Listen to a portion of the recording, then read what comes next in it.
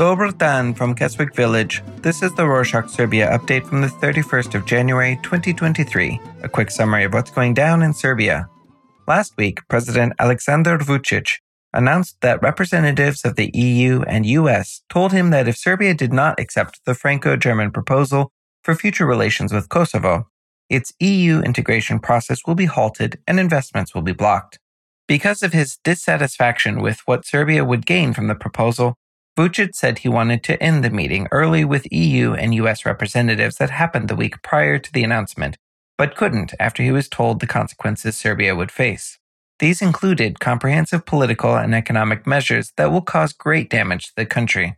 Vučić did not give more details about the Franco-German proposal, which has never been made public in full. Similarly to Vučić, Kosovo's Prime Minister Albin Kurti also received warnings from the US.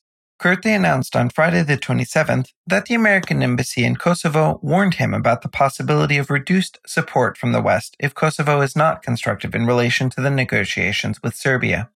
The American embassy in Pristina will organize a meeting on January 31st, which will discuss the creation of the community of municipalities with a Serbian majority in Kosovo. However, Kurti was not invited.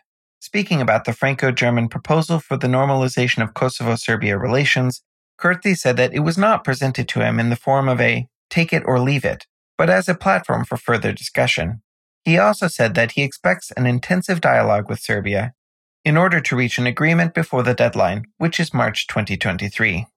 Since the beginning of Russia's invasion of Ukraine in 2022, the Serbian government granted 3 times as many Serbian citizenships to Russians than in the previous year. Of the 84 foreign citizens who received Serbian citizenship in 2022, almost 2/3 are Russian. Since the beginning of Russia's invasion of Ukraine, a large number of Russian citizens have started coming to Serbia. This was particularly intensified after the 21st of September, when Vladimir Putin announced a partial mobilization of the country. Because of all this, not only has the number of Russians who have been granted citizenship by the government increased in Serbia, but also the number of Russian companies that have registered their business in Serbia has increased significantly. But Serbia's stance on Russia might change. On Wednesday the 25th, Foreign Minister Ivica Dačić hinted for the first time that Belgrade might change course and impose sanctions on Russia. In an interview with Euroactiv, a pan-European news portal, Dačić explained that Serbia condemns the violation of Ukraine's territorial integrity, but added that imposing sanctions to Russia is a matter that concerns Serbia's political and economic interests. President Vučić has vehemently opposed sanctioning Moscow for its offensive in Ukraine, often stressing that Serbia imports all of its oil and gas from Russia, but has come under growing pressure from the West to change his stance.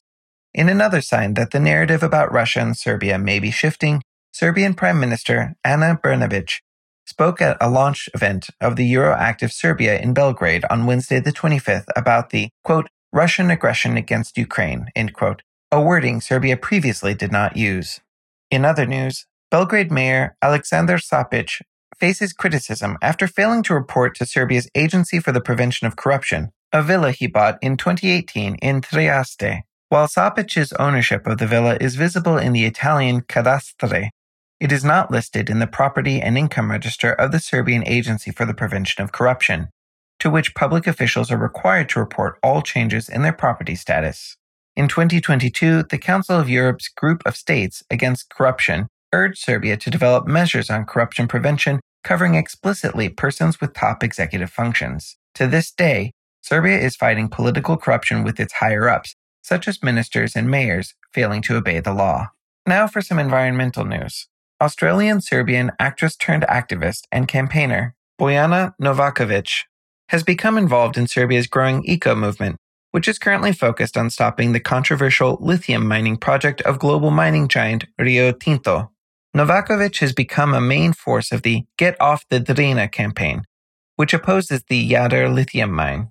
According to her, the Serbian industry needs to adapt and adjust to already existing resources and create a sustainable system of resource extraction instead of lithium mining.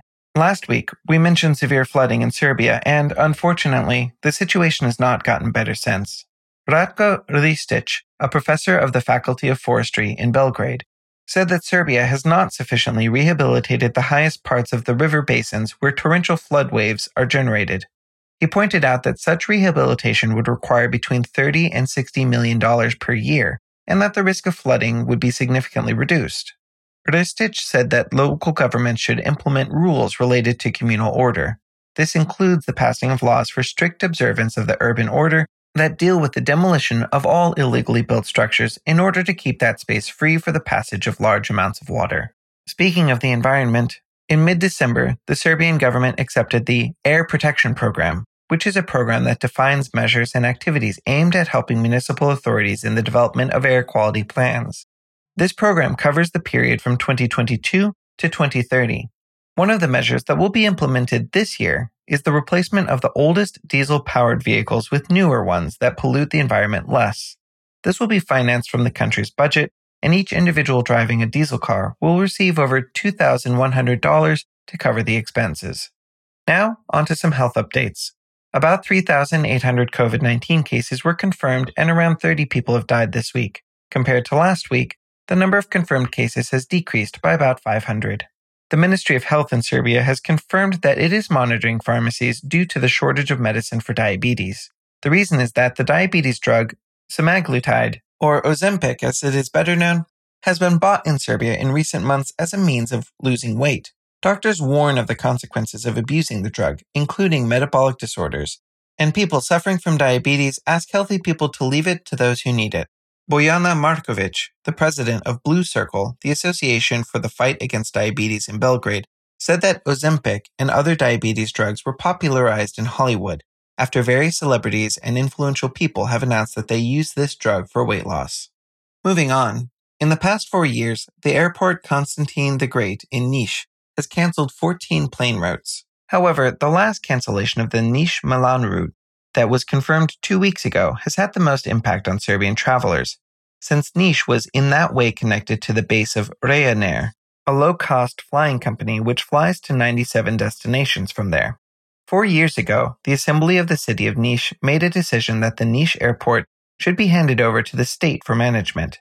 Since then, Ryanair cancelled its flights to Bratislava, Dusseldorf, and Berlin, and left only 3 of its routes.